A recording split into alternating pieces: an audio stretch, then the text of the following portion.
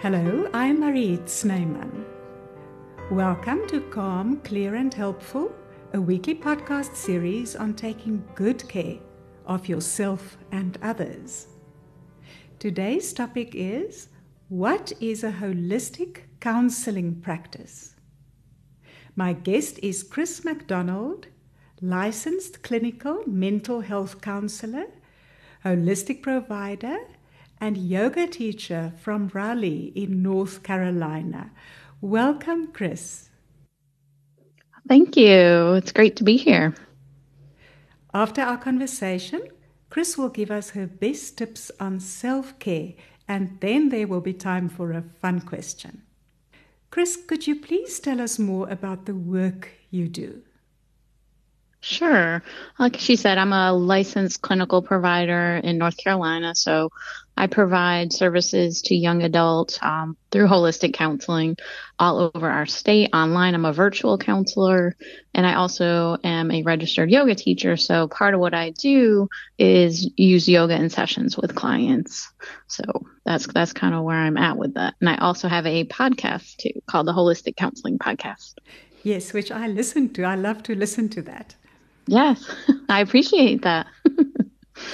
That's great. Would you like to share your journey towards holistic counseling? Sure. So I wasn't always into the holistic realm, shall we say. I did more traditional talk therapy for a while. I was actually a school counselor. So I worked with in elementary, and then I worked in high school, which is a totally different kind of counseling. It's more short term, and it's more working with students who are having issues in the school system. So that's kind of where I started. But then I started to learn some breathing methods and some yoga, and really started from that and got more training and really became more holistic at that point and really treating the whole individual. And that's kind of how I got here. What led to your starting with breathing and yoga? So one thing I found is just using our mind, right, for therapy and talking with traditional therapy. That's great. That helps people to heal and to learn. But what that means, if we look at the brain, is we're in what's called the prefrontal cortex. We're in the front of the brain. But a lot of times trauma and deep issues can be in the deeper parts of the brain. And we can't access those through talk therapy. So what I've learned is that we have to use more of these body-based methods with using like yoga, breath work to calm things down, to use talk therapy in a more helpful way. So it really helps to up-level treatment because we're using more than just talk therapy. How would you then define holistic? Holistic is more of treating the whole person, more of an alternative approach instead of just talk therapy. So we incorporate mind, body, and spirit. So mind being the cognitive approach, that more of what you think of with traditional talk therapy, which can include like identifying unhelpful thoughts, challenging them, reframing, but also building on that therapeutic relationship with clients. But then using the body through what we call somatic practices. So noticing sensations that, let's say that somebody is stressed, I might ask them, so where do you feel that in your body? And that's connecting to the body in session, using movement like through yoga, or I use some Qigong exercises with that, connecting with how their physical health is, because that impacts mental health too. I often will ask my young adults to make sure they get a physical, because something can be out of whack with physical, which can cause mental health issues. Looking at healthy eating habits, sleep habits, exercise. So that's part of how I incorporate the body. With holistic counseling, we also look at spirit, if they're open to that. We never put our values on clients, but if they want to talk about spirit, their spiritual beliefs, and how to use that as part of self-care, then we're open to that. And I will talk with them about that and explore that a little more if they have more spiritual questions. Thank you. Can you give us some examples of holistic techniques? You have mentioned several things. Yeah. But could you go into that a little more in detail? Absolutely. So what I do is grounding, which is kind of like mindfulness practices. A lot of people have heard that, right? It's a buzzword, being mindful, and it's really connecting with your senses in the present moment. So for example, if somebody were to go outside, their visual to see the blue sky, the green trees, naming colors they see, shapes they see, feeling their feet on the ground, noticing any sensations in the body, noticing what kind of emotion may come up for them. What they hear is also part of mindfulness or grounding. Noticing anything they feel, like how their clothes feel on their body, or any other feeling that's coming up for them, any pain or headaches, like those kind of sensations. And just noticing breathing. That could be another part of mindfulness or grounding, is just noticing our breath, being aware of it. I also use meditation practices. And a lot of what I do too is teaching these practices, but helping clients to create consistent routines to use these practices regularly. Because part of healing isn't just coming to therapy and expecting that it's going to cure everything, because it's not, but it's part of that road to healing, because clients have to do their part too and be able to really make these lifestyle practices and changes so they can be able to heal themselves. Yeah, so you look at sustainable practices. Sustainable, that's a good word, yes. Did that answer that? Yes, thank you. For those listeners who are not quite sure what grounding involves, could you explain a little more? A lot of times it's getting more into your body. So what I've seen a lot in a lot of clients I see is a lot of people get stuck in their heads, overthinking, and that causes a lot of anxiety, a lot of stress. We call that rumination too. And if you've ever gone to bed and your mind starts racing about the day, or, oh, I forgot to send that email. So that can be called rumination. And the way we work through that is through getting back into the body, through these body practices. And that's what I teach through yoga as well. So being able to connect breath with gentle, mindful movements is one way. Before we come to the benefits of holistic techniques, there is a certain stigma attached to their use. What is your view?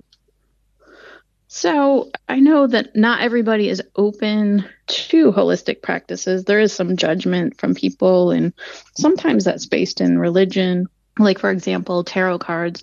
That's a new upcoming in therapy that some therapists are using, and it's not fortune telling. It's just using the pictures and seeing what it means. And some people just feel like that it doesn't have a place, or that we should stick to traditional therapy. But for me, I find that if it benefits the client, if it's connecting them where they are at and helps with healing, then I think we should continue. And especially because I've seen a lot of positive results. Some of, like you mentioned, the benefits. Yes, there's a lot of good results for up-leveling our therapy practices from just traditional. And I suppose you're sensitive in the process, so you will find out whether the client is willing and happy to work with certain techniques. Oh, for sure. There's always informed consent. And when people come to me, I will talk to them about practices and ask if they're open for that. And also before each time we do it. So let's say that today, I have a breathing practice we could try. Would you be willing to try that today? And if they say no, then that's okay. So I just agree with wherever they are for that day. Mm-hmm. And sometimes in my therapy, I will say, what would be helpful to you today? Because they know me once they start working with me, some of the things that I can teach them. So yeah, informed consent is very important. Yes. Could you highlight the benefits of holistic techniques? You have mentioned a few benefits, but maybe there are more. There are so many. As you can tell, I'm very passionate about this and love it so much. I've seen so many great things, and I've incorporated it into my life as well. For me, I know personally, and with clients, I've seen a lot of decrease in anxiety. And I wish I would have started a lot of these practices years ago, because I've always had some anxiety, and it's gotten worse at times. But now that I use yoga every day, I do meditation most days, and mindfulness often. That really helps calm the nervous system, so you become less reactive to stress. So it's all neurologically based. So once you can do that, you're actually rewiring your brain so that when stress comes up, you're not as reactive to automatically become anxious. You can handle more things that come your way. But I've also seen it with depression, that depression can help be eased up. Trauma, I work with trauma. A lot of healing can come from using holistic methods. And just that connection to spiritual beliefs can be helpful too. because that can be, and research shows that people that have a spiritual practice, that can really be beneficial to them too, to help with self-care and coping. And also interoception, which means knowing what your body needs in the moment. Because a lot of times that if people are stuck in their heads, then they have that disconnect, right, from their body. So they live from the neck up, just thinking. So once I can get them through yoga to be able to do movement and breath and notice what's happening, then they know what to do in their body. They can really tune in more about what their body needs. Yes, it's actually not complex and it's not strange. The way you explain it, to calm down the nervous system and to get in touch with your body. So Yes. in that way you become, in air commas, you become more holistic. Absolutely. Connecting to your whole self. And that's the key. Now, Chris, it's clear that a holistic practice can serve clients very well, but does it also serve the therapist involved? Great question. Yes, that's one of the benefits. So, and part of what I've learned through my yoga training is that I don't just tell people, oh, hey, can you do tree pose and give them the cues for that? So what I do is I do it with them. So whatever I'm teaching, I do it with them. So even meditation, I close my eyes and connect to the visuals that I'm giving them. So it's a give and take process. So I also get the benefits of teaching. So that helps my stress level in addition to them. And we're connected doing it together. And I feel like that's like an energy connection too, because we're both doing the same thing. And there's some kind of neural connection with that. It's hard to even explain what that is. But once you do this in a session, you can really feel that connection. Because part of all of this is that I have to build that rapport with clients. And once we have that too, then doing these practices, it's really powerful and beneficial and really increases the benefits. And that even works when you're doing virtual sessions. Oh, absolutely.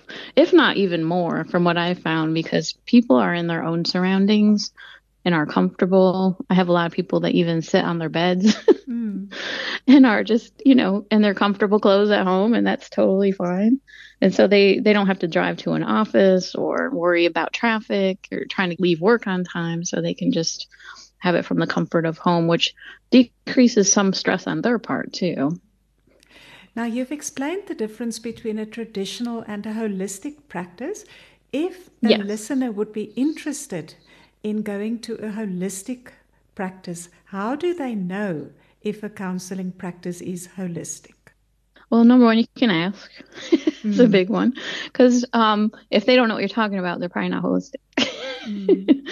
And know that there's different kinds of holistic, that some people, they just treat from that perspective, but they may not use like all the modalities I listed, because there's so many different ways to approach holistic therapy. There's no right or wrong way. And some people might do some other things using visual fields, like what's called EMDR, or I use brain spotting, which is using the visual field, but also connects with the body. So just know that there's tons of different integrated practices. So even wherever you're living, that you can research on Google, even just to look up holistic therapy or holistic practices or integrative. Sometimes that's another word that's used.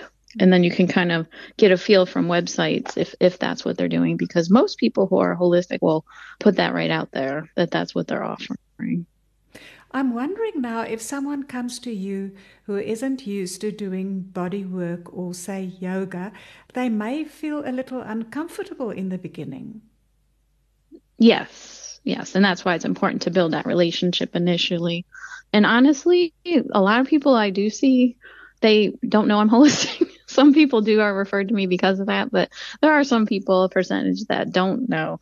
So I go at their own pace, and let's just say, for an example, like we'll just start with breath work and go from there. And if they're comfortable doing one yoga pose, we might do that. So it's not like the whole session is a whole yoga class or vinyasa flow. It's not like that.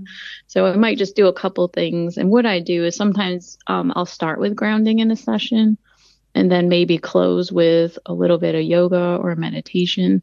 Or if the client is really activated and really stressed out, we might just start with doing some yoga or meditation to start the practice and start the session, just so they can be in a calmer state for us to work on whatever it is they're facing. Could you talk about self-care for practitioners and why it's necessary? Absolutely. It's so important, especially if you are a coach or a therapist or work in the healthcare industry.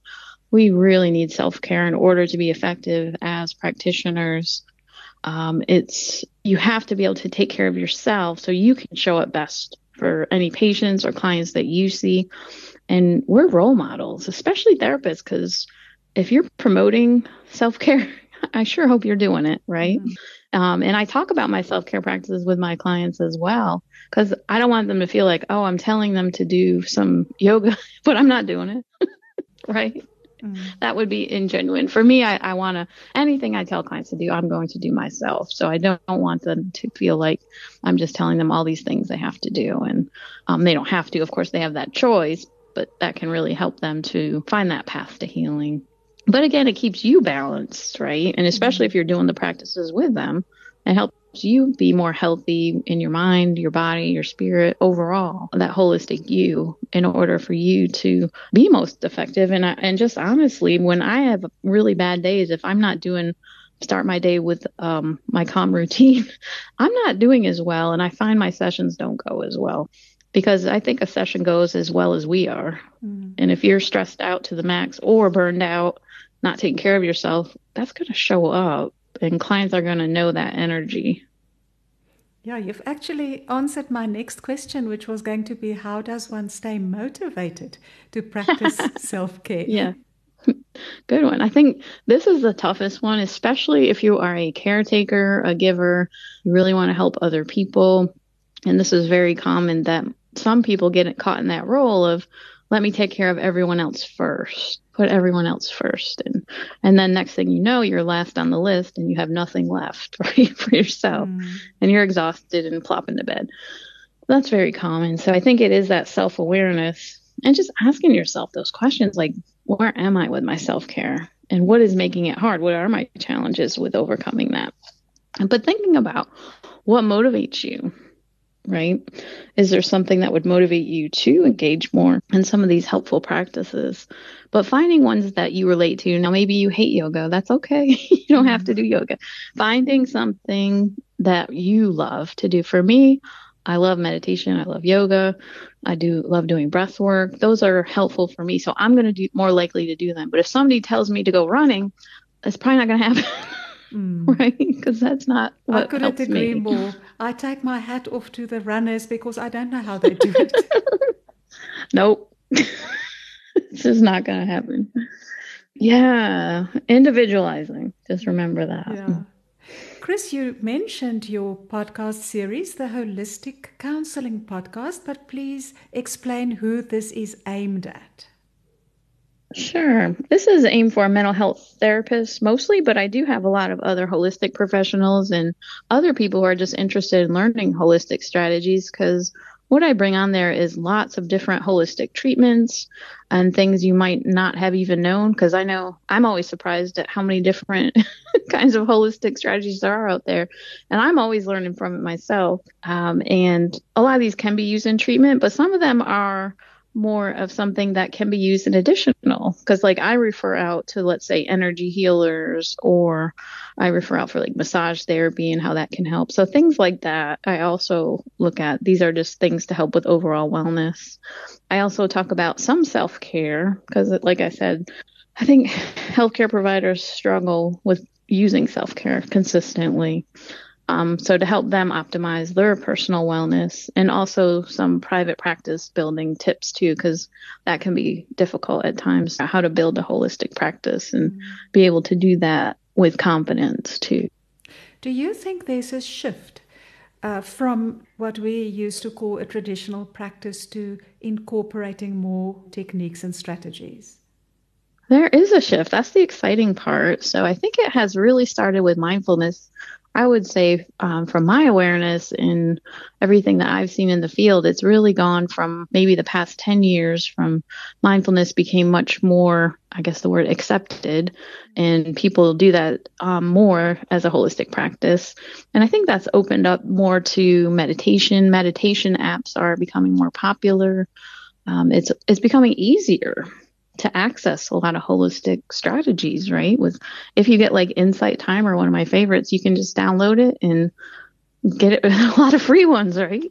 You don't have to upgrade for everything, and it's becoming much more accessible. And I think more and more therapists are interested in using holistic strategies and finding other ways to help clients heal. Because what I found, like I said, is a lot of clients hit that wall with traditional therapy, and they realize that after so many years, or hopefully not years, hopefully it's not that long, but some people, it takes a long time to get healing, and they need something else, because sometimes it's not enough just to have traditional therapy. And I used to just do breathing, but sometimes just doing breath work isn't enough, is what I found, that some people need more movement, breath work and movement. So, and it is just individualizing that approach too.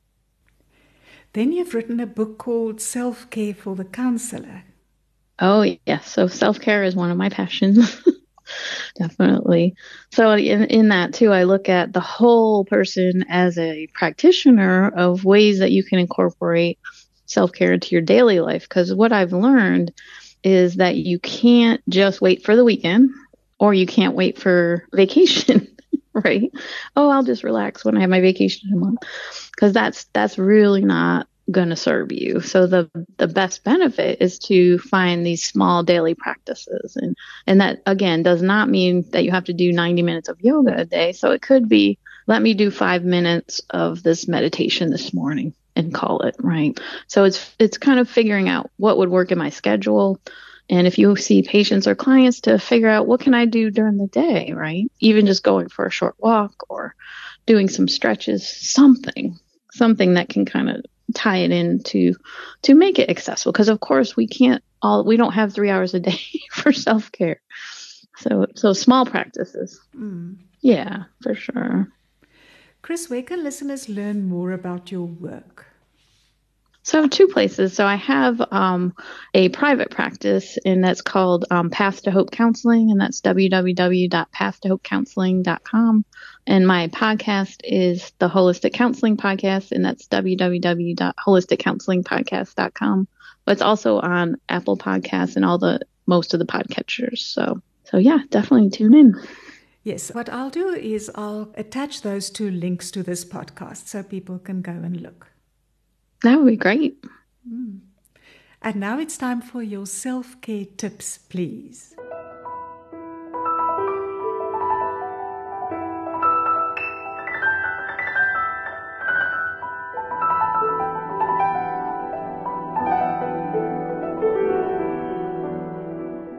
So, and I know I mentioned a little bit of that already with the book too, but starting small, because I think a lot of people get overwhelmed, right? Oh my God, I have to do self-care, and it's another thing to add to my to-do list. So reframe that to, this is a gift I want to give myself each day. So figuring out what that is individually. And I'm a big fan of journaling. If you're not sure what that could be, just reflect on it, journal it. And of course, journaling can be also another self-care, right? To be able to do that. Find ways that maybe you can have someone else engage with you. So whether that's your kids or partner or an accountability partner, somebody that could go to the gym with you or partner you for walks. Sometimes that can really help you if you have that struggle with that motivation piece. Someone else is going to meet you at 2, you're more likely to go than if it's on your own.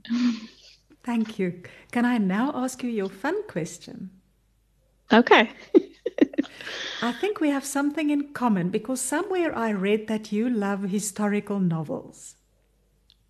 I do. Oh my gosh. Yes, I love it. Historical fiction, yes. Now we're going to the realm of the imagination. And my question is, if you could be a character in a historical novel, where and when would the story take place? Ooh, I hadn't thought about that. That's so cool. Yeah, by the way, I love reading. That is one of my self-cares. And to me, it doesn't take any motivation because it's so fun. I love escaping. You know what I'm thinking of is like the Victorian age with, I don't know a character, but I'm just thinking, I want to wear those dresses. Yes. even though I wouldn't want to do that on a daily basis, but I was like, wouldn't that be cool to get all fancied up? And I'd want to be like on a royal court and live in a castle. How about that? That sounds wonderful. And what fascinates me about the Victorian era is all those calling cards they left. Yeah, I know. So cool. Yeah, and I think it's fun just going back in time to read any of the historical novels and see how they lived their lives and, what was it like back then. And it's such a great way to learn about history. It is. It's my favorite way. Thank you, Chris, for your insights. I now have a much better grasp of what a holistic counseling practice involves. Thank you. Good. Well, I'm glad. I hope that was clear enough. It was. And to our listeners, it was good of you to join us. If you found this episode helpful, please share it with someone you care about. I'd really appreciate it if you'd subscribe to Calm, Clear and Helpful, and if you'd rate the show. Visit my website www.marietsneyman.co.za for this episode's show notes and for free articles and podcast episodes on love relationships, parenting, life's challenges, and emotional health. To follow me on Facebook, just search for Mariette Sneyman, journalist. Calm, Clear and Helpful is compiled, hosted, and edited by me, and the music is by Mark Marie Sneyman. Catch you next Tuesday at 9.